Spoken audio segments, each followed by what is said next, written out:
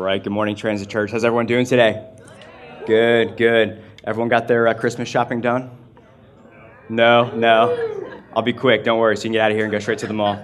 All right, well, hey, this morning we're going to be in Isaiah 9, verses 1 through 7. If you have your Bibles, feel free to turn there. If you don't have a Bible, we got Bibles for you in the center aisle, and the verses will be on the screen as well. And this Advent season, we're going through a sermon series entitled The Anticipated Arrival of Jesus. And one of the themes with this sermon series is what we're looking at is kind of the two sides of the Christmas story.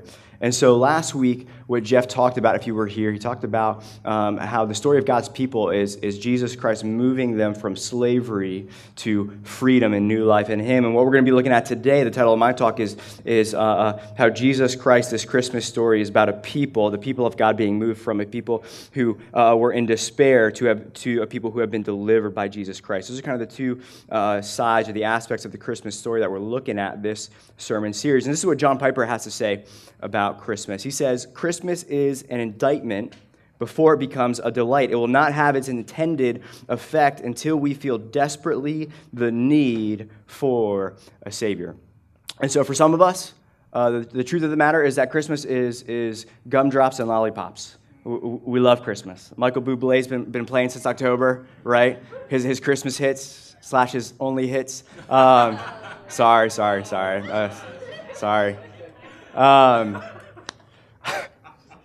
For some of you got a tree, like you didn't celebrate Thanksgiving, you went and got a Christmas tree on Thanksgiving, set that up, and your gifts are wrapped. You just love the Christmas season. It's been a good year for you. You actually look forward to that. But the truth of the matter is, for some of us, the holidays are tough. Christmas season can actually compound what we're feeling during this time of year. It might be the dysfunction. Maybe we just grew up in kind of a dysfunctional family, and Christmas, the holidays, force us to kind of re-engage in that dysfunction, which can be tough. For some of us, this has been a difficult financial year, or maybe a difficult year in regards to personal struggles or depression or something like that. Or maybe around the holidays, if you're here and you're single, you get the Christmas cards with the family and the kids, and you're just reminded of the fact that, hey, like the longing of your heart is to have a family, to have a spouse, and that isn't your story yet. Or maybe it's infertility. And around Christmas, it's, for to us, a child is born, and you're crying out to God saying, hey, this has been my prayer for months, if not years. And so for some of us here, the holidays, Christmas, this season has been a period of despair and depression, been kind of a dark season in our lives. And why is that? Why do we still struggle with that? And the reason why is because we still live in a dark, fallen world. And we know that things are not the way they ought to be. And my hope this morning is that we, the people of God, would be reminded that no matter what we are facing today, if any of the things I talked about kind of hit home with you, what we're facing today, that our stories don't end there. Our stories don't end in despair. Why is that? Because of the promise we have in Luke 2, 10 through 11, with the angel appearing to the shepherds, said this, "Fear not. Do not be in despair. Do not fear. Fear not, for behold, I bring you good news of great joy that will be for all the people. For unto you is born this day in the city of David a Savior, who is Christ the Lord." Why do we not despair? Because 2,000 years ago in the city of David, a deliverer was born, sent to rescue us from despair and reconcile us to God. This is our hope. Our only true and lasting hope can be found in this deliverer. And so my desire this morning as we journey through Isaiah 9 is that we would have eyes to see how truly valuable and worthy this Jesus, this deliverer is. And that we leave here resting in who He is, what He's done, and what He has promised to do in our lives, because this is the hope of the Christmas story. This is what stirs our hearts and our affections this Christmas season, this story of Jesus, a deliverer who came to rescue those who are in despair. So with that said, let's pray, and we'll jump into Isaiah 9. Heavenly Father, thank you, Lord, for this season, Lord. Just a reminder of your Son descending from His throne, taking on flesh, walking our streets, being tempted and tried just like we were, suffering everywhere, but yet living the perfect life on our behalf and paying the price that we deserved, all as a gift that could be given unto sinners who were without hope until this deliverer came. So thank you, God, for the beautiful gift of Christmas. The story didn't end on the cross in despair. The story ended with our resurrected King seated at the right hand of the Father. So thank you, God, for that good news. May that, more than anything else this Christmas season, may that give us hope. May that stir our affections. And so, Holy Spirit, I pray you'd come in power. We thank you for your presence. We pray you'd move and enlighten our hearts and our eyes that are often dark and blind and cannot see you for how truly valuable you are. So I pray that, Father, you'd magnify and glorify your Son, that he would increase and I would decrease. And we pray this in your name, Jesus. Amen. All right, Isaiah 9:1, let's dive in here. Verses will be on the screen. But there will be no gloom for her who is in anguish. And in the former time he brought into contempt the land of Zebulun and the land of Naphtali. But in the latter time he has made glorious the way of the sea, the land beyond the Jordan, Galilee of the nations. And so this verse starts out with that key word, but there. That's a kind of transitional statement, a conjunction. And so what's important whenever you see one of those is you got to hit the rewind button. You got to go back. And so what's happening in chapter 8 leading up here is that the prophet Isaiah is prophesying about the coming Assyrian invasion of Israel. That's what all of chapter 8 was about. And one of the first places to be hit around 733 BC was going to be the land of Zebulun and the land of Naphtali. Those were two of the tribes that made up the northern kingdom, and one of those was kind of towards the west of the Sea of Galilee and one to the south. So when you hear that the land of Zebulun and the land of Naphtali, you're thinking Galilee. That's what you're thinking. And what we know, what history has shown us, is that this area was literally the front door of the kingdom of God for invading armies.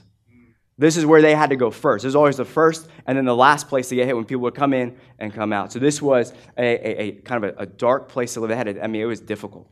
It was difficult. And so what Isaiah is foretelling is that this was coming, that an invasion was coming. The Assyrian Empire was coming to ransack Israel. It was going to be a dark time of despair for the people of God. And this was a result of Israel's idolatry, apostasy, and alliances to wicked pagan nations.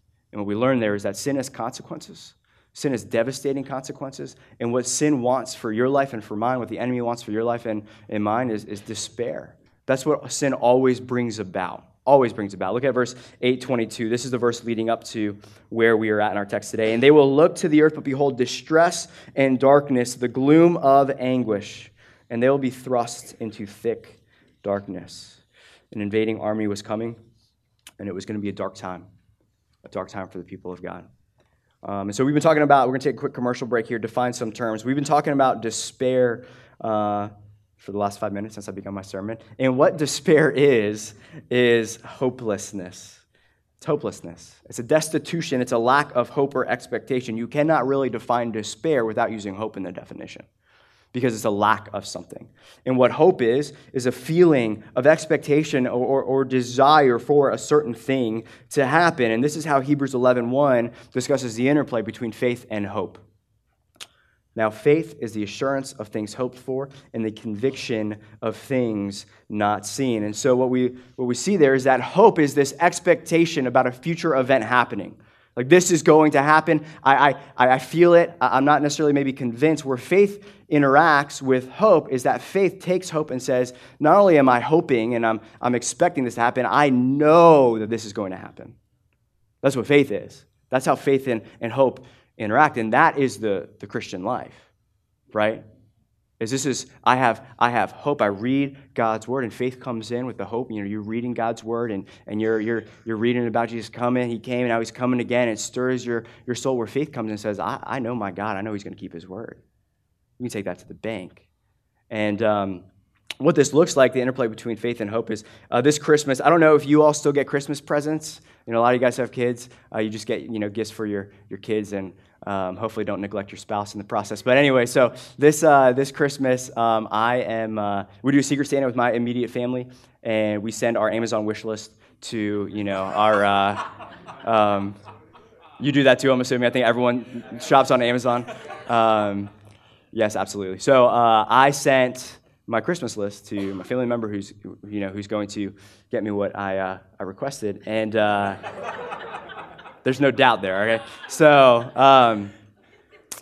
so literally for the past couple of weeks since I sent that list, when days kind of tough and all this stuff, I'll actually pop back up the Christmas list hear a laugh there. And what I'm getting, this will be interesting. But what I'm getting for Christmas is I'm getting a Yeti mug. Okay, it's a blue mug. It's got a handle, Yeti mug. Yeah, exactly. And I am so excited about that Transit Church. You have no idea.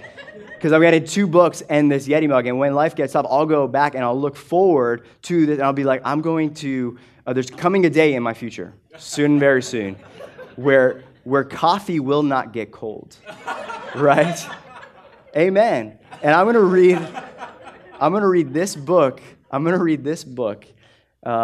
my kitchen table overlooking my front yard. I'm going to be sipping that Yeti. It's got a handle. I mean, and I look forward to that day. So there's hope, there's expectation, and there's also faith where I know that Amazon keeps its word, baby. That's coming. And on Tuesday, that's gonna happen. And in the same way, that's the Christian walk, right? It's hope. It's like we don't, 1 Thessalonians, the Apostle Paul talks about, we don't mourn like people who don't have hope. We have hope. We have this beautiful gift of hope. That's one of the beautiful things about being a Christian is that we're the most hopeful people around, baby, because that's what Jesus Christ came to give us. And so the opposite of that mindset, of the interplay between faith and hope, changing our present perspective, right? It's the McDonald's arch that is the Christian life where, this is the present, and so you do the arch, you look back to what has God done? What has Jesus done? He came, he died, I'm justified, I'm declared righteous. Okay, that's the past. And then you look forward to the future and what is coming. This is what's coming. And that changes your present state of mind. No matter what you're facing, that hope changes your present state of mind. I saw it from my seminary professor, the McDonald's arch. You look back and you look forward. And the opposite of that mindset is despair. And what despair is a complete lack of both faith and hope, where you're basically the mindset, when you're in a season of despair, your thought process goes like this. The darkness, whatever I'm facing right now, the darkness gets the final say. It wins. There is no deliverer coming. Either he doesn't exist, or he's some deistic God who clearly is not on the throne of the universe or on the throne of my life, because if he did, he would come and rescue me from this. There is no deliverer coming, and this is the hopeless reality of my life and my existence, right? That's what despair looks like. That's what despair looks like. And in contrast to that, biblical scholar Alec Motyer, he says this, talking about this interplay between hope and despair. He says, we have to decide what reading of our experiences we're going to live by. You guys realize that we interpret our experiences, our circumstances? The darkness and distress are real, but they are neither the only reality nor the fundamental reality. In any given situation, we can either sink into despair or rise into hope. What he's saying here is the Christian has an opportunity, has essentially 2 options when faced with any situation. We can sink into despair, or we can take that giant leap of faith and rise to hope and faith in Christ. And I think the most beautiful example of this is the Apostle Paul. He says this in 2 Corinthians 4, 7 through 10, and verses 16 through 18. But we have this treasure in jars of clay to show that the surpassing power belongs to God and not to us. Watch this. We are afflicted in every way. So what the Apostle Paul does here is he doesn't neglect that life is awful sometimes. He doesn't neglect that life can be devastating sometimes, right? Watch this. He says this is reality for us, that we are afflicted in every way, but not crushed. Perplexed. This is confusing to us. We don't understand what you're doing here, Lord, but we're not driven to despair. Persecuted, we're not for. How easy it to be persecuted and think that you're forsaken. He's saying we've been persecuted, but we're not forsaken. God hasn't gone anywhere. We're not doubting him. Struck down, not destroyed, always carrying in the body the death of Jesus, so that the life of Jesus may also be manifested in our bodies. I love verse 16, skipping ahead. So we do not lose heart. Oh, I love that. We do not lose heart, though our outer self is wasting away. If you're here today, you're facing a health crisis, this hits home for us, right? He calls it like it is. He's saying, yes, our outer body, this body is wasting away. We're all in this room dying together. There's pain, the pain of loss and injury and dysfunction, right? Though our outer self is wasting away, our inner self is being renewed day by day. For this light momentary affliction is preparing us for an eternal weight of glory beyond all comparison. The Apostle Paul, you know this, was caught up in to the third realm of heaven. He says that.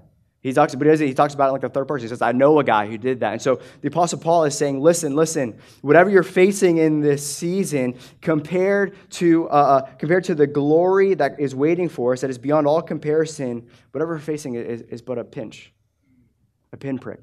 It might seem devastating, it might seem awful now, it might seem the fundamental reality of your life. It's not compared to the glory that awaits us for all of eternity. He's saying, keep that perspective in mind. He says, as we look, where are we fixing our eyes? Not to things that are seen, but to the things that are unseen. For the things that are unseen are transient, but the things that are seen are eternal. And so, if you're here today and you're in a season of despair or desperation, my encouragement, my exhortation to you would be, where's your focus? Where are we looking? Are we looking to our circumstances to define our reality? Do we believe that is the fundamental reality of our lives? Or are we going to believe what God says about our fundamental reality? See, the fundamental reality of your life is not that issue you and I are facing in this season.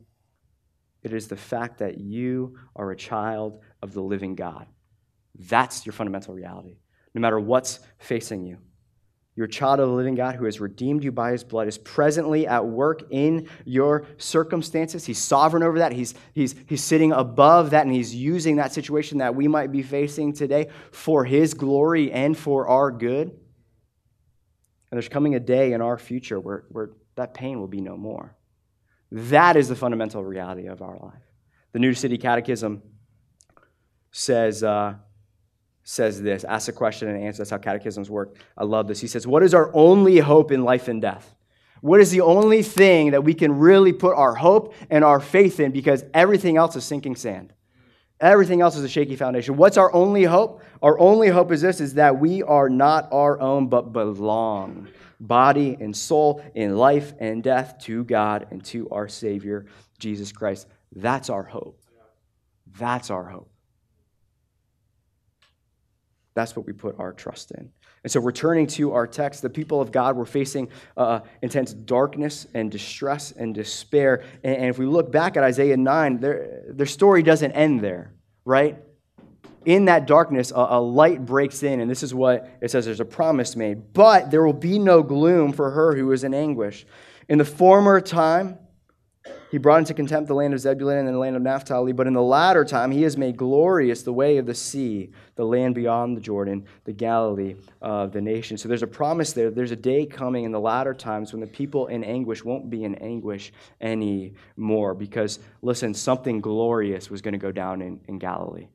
That's what he's saying. He's saying something's going down in this region that was war-torn and ransacked. Something's going down. Light's going to break into the darkness. Something glorious is going to happen. Now, we just went through a sermon series in the Gospel of Mark, looked at the first half earlier this year, and we're going to start off the new year looking at the second half of the Gospel of Mark. But we know that one of the first areas that Jesus went when he began his public ministry, he was baptized, went to the wilderness, and where did he begin his ministry? In Galilee, the land of Zebulun, the land of Naphtali. Look at Matthew 4. When Jesus heard that John had been put in prison, he withdrew to Galilee. Leaving Nazareth, he went and lived in Capernaum, which was by the lake in the area of Zebulun and Naphtali, to fulfill what was said through the prophet Isaiah hundreds of years prior to this. The land of Zebulun, land of Naphtali, the way of the sea, beyond the Jordan, Galilee of the Gentiles. The people living in darkness have seen a great light. On those living in the land of the shadow of death, a light has dawned. And from that time on, Jesus began to preach, repent, for the kingdom of heaven has come near. What was the glorious thing that was happening? A king was born. A deliverer was sent right to the region, like a laser-like focus that Isaiah foretold of. And what we're going to be looking at for the rest of our sermon is what was this anticipation, this hope that the people of God during Isaiah's time were to look forward to? How was this deliverer described? And what was his kingdom going to look like that he was going to usher in? Because in the middle of their despair, they were given that beautiful gift of hope. And the first thing we see in our passage today is that this coming king will cast out darkness. Look at verse 2. The people who walked in darkness have seen a great light. Those who dwelt in a land of deep darkness, on them has light shone. What darkness kind of symbolizes in Scripture is kind of anything anti-God. It's anything that's evil, anything that's sinful, and the consequences that follow. the despair, the destruction, the discord that follow from. That's what darkness looks like. And this now, because of the fall, because of sin plaguing this planet, this is the reality for each and every one of us here, is that we live in a dark world. But the problem where we go wrong is often we think the darkness is out there. It's with, in that country, over that ocean or whatever, but it's not in here. What the Bible would say is darkness is in here. That what we need is we have dark hearts. You read the Gospels, the Sermon on the Mount is all about how morality isn't external, it's internal, where Jesus goes after, hey, you say you might not, murder anyone, but if you hate your brother, you've committed murder in your heart. You might say, oh, I've never committed adultery, but if you're lusting, saying you're adulterer in your heart. Jesus just laser-like focus goes, hey, look at your heart. Do a fearless moral inventory and see that your greatest need for a dark heart is for light to shine in there and cast out the darkness. And this is what John 8:12 says, and Jeff's going to preach about this tomorrow, so I'm not going to camp out too long here. But Jesus said to them, I am the light of the world. Whoever follows me will not walk in darkness, but will have the light of light. What Jesus is saying there is that each and every person who's stepping foot and living and walking in a dark world and has darkness in their hearts needs me, because I am the light of the world. There is no other light to shine in your heart, to shine in this world. There is no other hope that you can have. I am it. I am the light of the world. He says essentially there's two kinds of people, those who are walking in darkness who don't know me, and those who are walking in light. Those who are walking in light. Those are your two options. And for 6.5 years, I lived in a dark, damp basement apartment with not a lot of light. It's like living in a submarine. If you wanted to see greenery and bushes, and you literally had to climb on the couch and peer out through like the little basement windows. Okay, for 6.5 years. So recently, my wife and I moved, and our master bedroom faces south, and there's this cool thing called the sun that we didn't know existed. And so the other day, literally, it's mid-afternoon, and I'm taking a nap, and it was all dark, and I was like, dude, I don't live in the darkness anymore, baby. I'm gonna flung those curtains open. All of a sudden, this flood of radiant light came and completely warmed the room. And I was like a cat. I found where the window, the light breaks in. I had my feet right in there, just radiating, giving me warmth. It was amazing, just basking, glowing. It was awesome. It was awesome. And that's what it looks like to put your faith and your trust in Jesus. It's saying, hey, I'm tired of living in the darkness. If I'm honest with myself, yeah, my heart is wicked. It's selfish. I'm tired of living like this in despair. And all you got to do is say, all right, light of the world, I'm flinging open the curtains of my soul, my heart. Would you come in and shine and cast out this darkness? That's what it looks like to put your trust in Christ. It's just opening up your hands, flinging the curtains open and say, come in, and just see what he begins to do with your heart and your life. Just see, just watch. He is the light of the world. He is our only hope for those who are walking in darkness. The second thing we see that Isaiah foretold of is that this coming king will increase joy. Look at verse 3. You have multiplied the nation. You have increased its joy. They rejoice before you as with joy at the harvest. They are glad when they divide the spoil. Do you guys see? It's easy for us to skip through this. You've multiplied the nation. You've increased its what? Its joy. They rejoice before you, as with joy at the harvest. They are glad when they divide the spoil. What the people of God will look forward to is that this coming king would increase joy for the people who were once in anguish. Recently read an awesome book called Happiness by Randy Alcorn, where he just takes one word, happiness, and all the biblical references to it in the Hebrew and in the Greek, and just completely unpacks it for like 400 pages. I highly encourage you to read that. It was a game changer for me. Game changer for me. Because I think oftentimes in the church, we do not believe that God is after your joy. We believe that to be a Christian, you have to be dutiful and ridden with guilt and shame for never measuring up to the standard. Not realize that God's after your joy, that the converted person, J.C. Ryle says, the converted man ought to be the happiest man.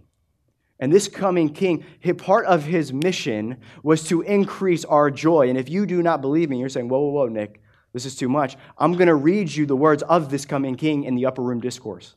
3 verses. We're going to go from his high priestly prayer, one of the last prayers that Jesus prayed before he went to the cross, John 17. We're going to look at something he said in John 16, and then something he said in John 15. The upper room discourse, Jesus is sharing a meal with his disciples. It's the last meal, the Last Supper, and it's his Braveheart speech to them saying, I'm about to go to the cross, 3 days, I'll die, rise again. And here's the deal. Here's what I'm going to leave you with.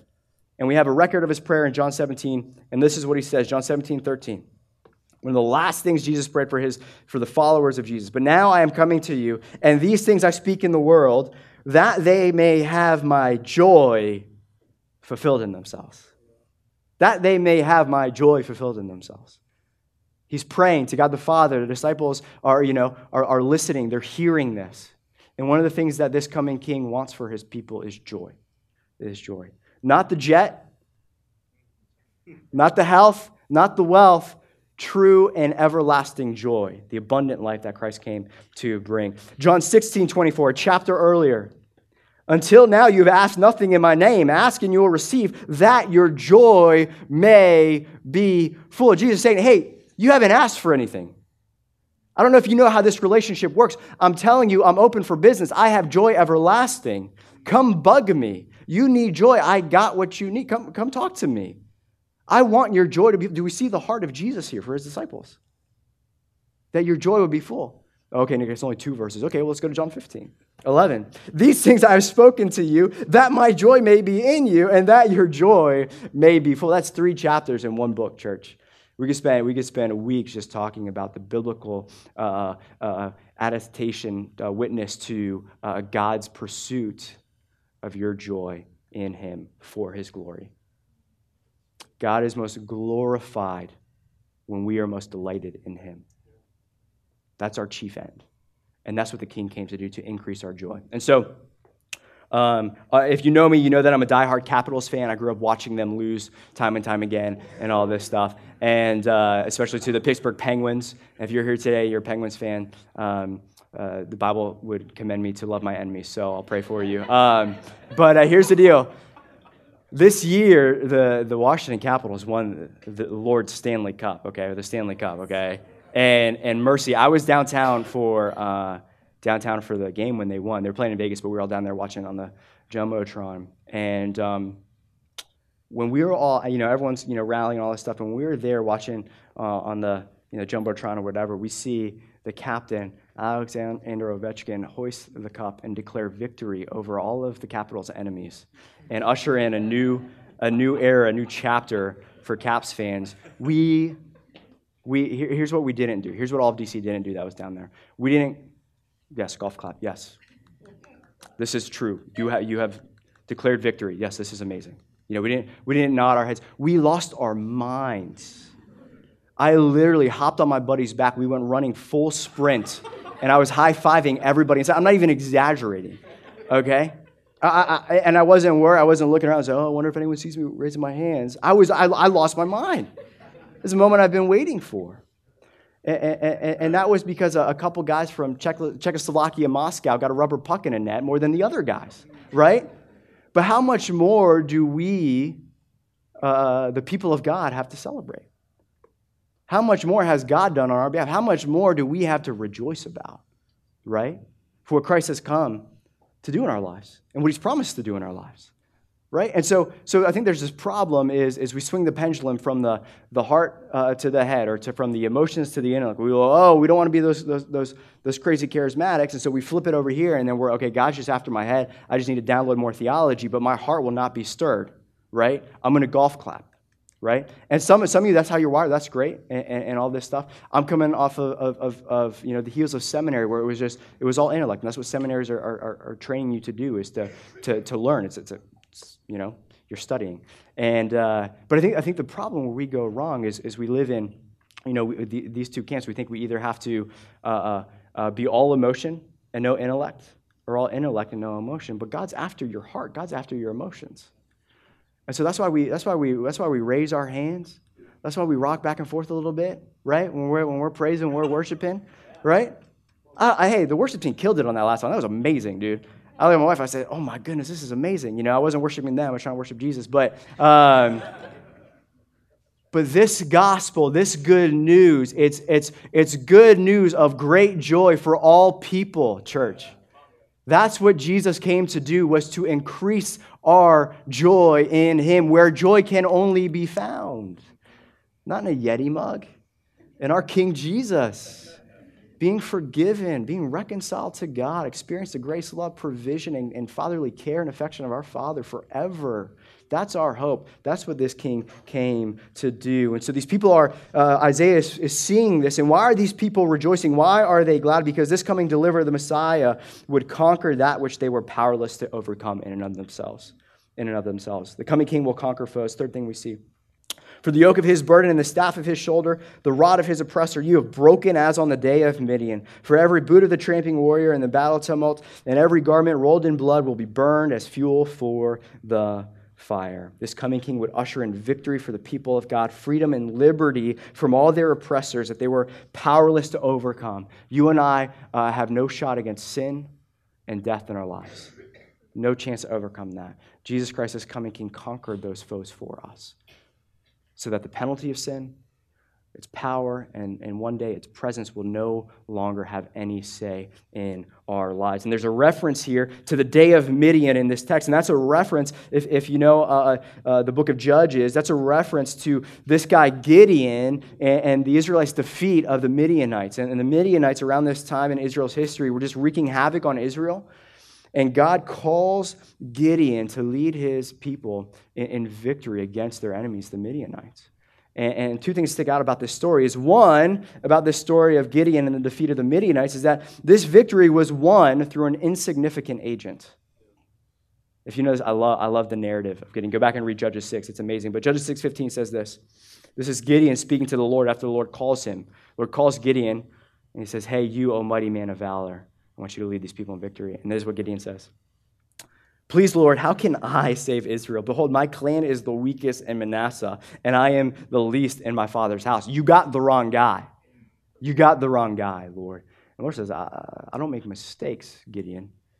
So that's number one, insignificant agent. And then two, what we see about this story is that this victory would be won in such a way that it could only be the work of God. It could only be the work of God. Look at 7:2. The Lord said to Gideon, "The people with you are too many." He gathers all the troops, 22,000, and the Lord says, "You got too many people for me to give you the Midianites into their hand, lest Israel boast over me, saying, 'My hand has saved me.'" Wow. And so Gideon is encouraged by the Lord to whittle down the army to 300 men. It goes from 22,000 to 300, so that there'd be no mistake about who was their deliverer, who was their rescuer, who was their savior. And that's the way the kingdom of God operates. That's the way that this king would reign with his people. That's how the economy of God works, is we just enter into the victory that he has already secured for us. Salvation is an open hand receiving a gift fully wrapped with a bow on top and your name on it. Saying, if you want it, just unwrap it. Everything's paid for. Ephesians 2:8-9, you guys know it. "For by grace you have been saved through faith, and this is not your own doing. It is a gift of God, not a result of works, so that no one may boast." No one may boast. Everything in the kingdom of God has been earned for us by Jesus Christ. It's everything he accomplished to be gifted to his people. And just like any gift, it can be received or it can be rejected. The coming king will reign forever. I got to move on here, running out of time. Verses 6-7. "For to us a child is born, to us a son is given. The government shall be upon his shoulder, and his name shall be called Wonderful Counselor, Mighty God, Everlasting Father, Prince of Peace. Of the increase of his government and of peace there will be no end. On the throne of David and over his kingdom, to establish it and to uphold it with justice and with righteousness from this time forth and forevermore. The zeal of the Lord of the hosts will do this." I love how this starts out. For us, to the people of God, a gift would be given, a child, a Savior, gifted to God's people. And this son was to grow up, this child was to grow up and to inaugurate and usher in a new kingdom where the government, the burden of that rule would no longer be on the people, it'd rest on his shoulders. It'd rest on his shoulders. So the question that this kind of stirs in us that Isaiah is answering is, well, what would this deliverer be like? What would this king be like? Well, here's the deal. He'd be like unlike any king Israel had in the past. They got a long line of wicked kings. And this king would be unlike all of them. He'd be a wonderful counselor. This king, the Hebrew nuance for that word wonderful is kind of a heavenly, a supernatural wisdom or counsel. That his wisdom, his guidance, his teaching would be breathtaking, it'd be otherworldly in a sense. You read the Gospels and you see Jesus' description of the human heart, and you see this fulfilled, that Jesus is a wonderful counselor. A mighty God, this king would reign in power, divine power, because he's a divine king. Mighty God, an everlasting Father, this king would come and he would shepherd the people of God. Caring for the helpless, strengthening the weak, protecting and providing for the flock of God. Everlasting, eternal Father. And lastly, the Prince of Peace, that this divine king would usher in true and eternal peace between us and God. And so, quick side note here, in our suffering, oftentimes we tend to run to other areas, right? To alleviate or to cope with our suffering. And here's the deal. Oftentimes, maybe, just maybe, God, when we're weak, maybe that's right where God wants us to be. Because when we're weak and we need some counsel, when we're weak and we need some strength, when we're weak and we need some peace, and when we're weak and we need some fatherly care and provision in our lives, listen, Jesus Christ is saying, I can be all of that for you. If you just come to me. You need wisdom? Come to me. Don't go to Google. Come to me first, right? You need some care, some protection, some love, some wisdom, some peace in your restless heart. Come to me, all you who are heavy laden and burdened. Don't miss out on this Jesus in your despair. Run to him. He has promised all of these things for his people. That's what this king would be like. This is how he would reign. And the cause of such a figure like this, the cause of such a king like this, listen, cannot fail. If all this is true about how he is described, well, then the kingdom that he is ushering in, that cause is not going to fail. And the kingdom that this king would usher in is a kingdom that will never come to an end. It'll be a perfect kingdom where this king will reign with justice and righteousness and peace forever. It's the one place, listen, where things are finally the way they are supposed to be. No more pain, no more tears, no more death, no more sin, no more suffering. This king will reign eternally, forever, with justice and righteousness over the entire earth. What hope we're given, right? How often do we get stirred up in this political climate where, surprise, surprise, earthly leaders fail us time and time again, and we all lose our minds, right? And I'm tempted with that too. You read the news and you're just like, whoa, okay, mercy, like across the world, right? Isn't that the story of history? Earthly kings letting people down, right? But what hope do we have as Christians that our king that we bow down to and we pledge allegiance to ultimately is Jesus Christ, who's sitting on the throne, right? And is going to usher in fully and finally one day the new heavens and the new earth that we are already citizens of. How awesome is that? What hope do we have in that? And the last part I'll be looking at, I'll wrap up with this, is in verse 7. Around Christmas time, you read Isaiah 9, 1 through 7, and you can kind of miss some things. But the beauty of preaching is you really have to camp out on one text, and you see the depth there. And the last line here is this, is the zeal of the Lord of the hosts will do this. I love that last line. The zeal of the Lord of the hosts will do this. Throughout the Old Testament, zeal symbolized a passionate commitment or love or devotion for someone, right? Often met with action, often met with violent action. Zeal, passionate commitment and devotion for someone that was manifested, that was shown through action, sometimes violent action. And so if you know me and my family, you know that we have a cabin a couple hours west of here in the Shenandoah Valley. And when I was in high school, we were on vacation there, me, my immediate family, and my brother-in-law. And it was, I think it was around March. It was definitely the spring because it just rained. And just west of our cabin, like in the sticks, like our cabin's in the sticks, and then in the sticks of the sticks, further out west, are these mud trails, four-wheeling trails that go for miles. You can literally go from all the way up to West Virginia, all the way down to Harrisonburg on these dirt trails. It's just like a cobweb, a spider web of all these four-wheel insurance. So we were like, hey, brother-in-law's got a brand new Toyota Tacoma. Let's load the ATV, the dirt bike, me, my two sisters, we're going to go. So we told our parents, we said, all right, this is around, I think, noon, 12 o'clock. We told our parents, hey, 8 p.m. If we're not back by 8 p.m., come looking for us because we're all dead, right? That was like, this was before cell phones type of thing. And even if we had cell phones, they wouldn't work on the mountain. So we go and we get to the top of the mountain, offload everything. I was on the dirt bike. Two sisters were on the ATV, and Jeremy was in his new Tacoma, and it just rained, and it was awesome, right? We were just, tearing everything up, and I didn't pay for the dirt bike. That was back when my dad would pay for everything, so, just run that thing into the ground, right? And where now, if I would never take anything four-wheeling because I'd have to pay for that. Anyways, so we're having a blast, man, going through these huge mud puddles, and then I go through this one, and then all of a sudden I look back, and there's no longer the truck behind me. I look back, and I go back, do a little quick U-turn, and I realize that, dude, this thing is sitting in a massive mud puddle, and it's stuck. It's stuck in like the Sea of Galilee of mud, just like boom, like right in the middle. And we're like, okay. It was like around 4 o'clock towards the end of our little adventure there, and we're like, okay, we can just push. We tried a lot of different things, push this thing out. First, Jeremy did his thing. And then next it was like, okay, well maybe we can get on the bed of the truck and jump up and down while you floor it, right? And if you've ever done that, you know that it creates a tidal wave of mud for everyone in the bed of the truck. So now we're all covered in mud, more than we were before. And then next we tried to, there was one area of hard ground, so we tried to, at this point we're getting desperate.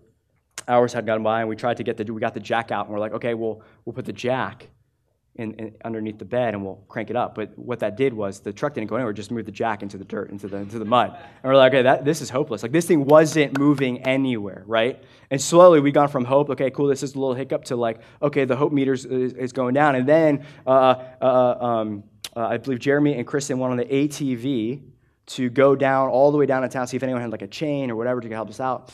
And then I was left with my sister, who's a couple of years older than me, and all of a sudden, we're left alone, and I was about as big then as I am now, so I was terrified of, of being able to use my strength to fight anything off. And I heard one of the scariest sounds you could ever hear when you're abandoned in the wilderness, and that's the sound of rednecks on ATVs hooting and hollering, okay? And so all of a sudden, I hear like these guys like woo woo woo, all this stuff coming in, and I'm like, okay, my sister's older than me. She's, whatever. So I got a stick, and I was okay. I'll pretend it's a walking stick. Don't know what's going. You're high school. You're stupid. You know what's going on. Anyway, so these guys come in. Literally, I was like, okay, cool. Well, there's 2 ATVs. There's 2 of them, and at least they'll help us get out. They have ATVs. Maybe they got a chain or whatever. I guess they were camping somewhere on the mountain. They literally parked their ATVs facing the truck in the mud and just talked to themselves about when they were stuck in the mud. Like, hey, remember that time when Billie Jean got stuck and all this stuff? And I'm looking. I'm like, hey, do you guys want to help at all? And they're like, oh no, we're good. And I was like, okay, cool. Well, deliverer came, and they left us in there. So anyway, so long story short is everyone's gathered back, and we're just. It's getting dark. It's cold. It's spring, so night's coming. I think the journey to find some cabins or whatever. I can't remember exactly the full details, but I remember basically it was this. It was super late. It was around 10 o'clock now. As I fast forward through this, we're all cold and wet, and we're thinking, wow, we might have to like sleep in the truck before we can get this all figured out. Like we don't know what's going on. We're in the middle of nowhere, literally stuck in the mud. And all of a sudden, as those thoughts of despair and hopelessness are entering our minds, all of a sudden I hear this slow coming up the mountain. And back then, my dad had this like 1974 3/4-ton Chevy, like orange pumpkin looking truck. Sounded like a Blackhawk chopper. It was awesome. And all of a sudden I hear this faint noise. And I'm like, hey, is that what I think it is? All of a sudden I had hope. And I was like, that just might be my deliverer, my father coming to rescue us. And then the noise got louder and louder. And all of a sudden, I was like, there is no misinterpreting what that noise is. That's the sound of that 1974 Chevy pickup with my father in it coming to rescue his kids in the mud. And all of a sudden, so that's off in the distance. We were still stuck in the mud, right? We were still cold and dreary and damp. But what changed? All of a sudden, our entire disposition changed. Everything changed in that moment. We were still stuck. We were still covered in mud. We were still in a hopeless situation. But what did we know? We knew our Father was coming for us. Our deliverer was coming. And that changed our present circumstance. It changed it. It changed it. And so our Father comes. Somehow he found us. Apparently he was looking. So all the way up this mountain, there's these switchbacks, and you can literally drive off the cliff. He's looking over the cliff, thinking that we might have, ventured down there. And just by happenstance, he comes, like miraculously, like finding a needle in a haystack, finds us. And scoops all of his nasty, dirty kids out of the muck and the mire, leaves the brother-in-law to with the truck to wait for the tow truck to come and get him out there. But we all covered in mud pile into his pristine Chevy, and he doesn't just take us out of the muck and the mire, but he brings us back to where we belong, home, baby, so we can get cleaned up. That's what zeal of the Father looks like. And the hope of the Christmas story is the zeal of our Heavenly Father not leading us in the muck and the mire and the darkness and despair. It's him sending his Son, his one and only Son, Jesus, a baby born in a manger, to come and deliver us from our despair, deliver us from death and darkness, so that people who have walked in great darkness can see light. And his light can shine in their hearts, and their lives can be changed forever. And this king, listen, zeal often, remember, was manifested through violent action. That this coming king would face that violent action on the cross, a cross that we deserve, living the life we were supposed to live, and paying the penalty that we deserve, so that we would be spared that and we could be reconciled to God the Father. That's our hope. That's our hope, that we belong body and soul to our God in Jesus Christ. The zeal of the Father is the hope of the Christmas story. The zeal meaning passionate devotion and love and commitment for each and every one of you in this room. There was no greater price that could have been paid for your redemption, your deliverance, and mine. That's the hope of the Christmas story. That's our hope. And so with that said, let's pray. Heavenly Father, we thank you, God, that you're a God who is zealous for us, that you're a God who pursues us, you're a God who descends and enters into our world, God, on our behalf, out of love for us. Thank you. Thank you for that, Lord. So, Spirit, would you come? Would you comfort those who are in despair? Father, help us to see the hope and the faith and the joy and the grace and the peace that you usher in, that this deliverer brings, Father. I pray that this Christmas season, no matter what we're facing, would be a season of true and lasting joy in you, Jesus. That no matter what we're facing, we wouldn't look there, but we know that the fundamental reality of our lives is that we are owned by you. We're children of God, and you are a good Father, a mighty God, a wonderful counselor, our everlasting Father, and our Prince of Peace. So we thank you, God, for that. And we pray we leave here rejoicing and resting in the work that you have already accomplished on our behalf and your Son, Jesus. And it's in his name we pray. Amen.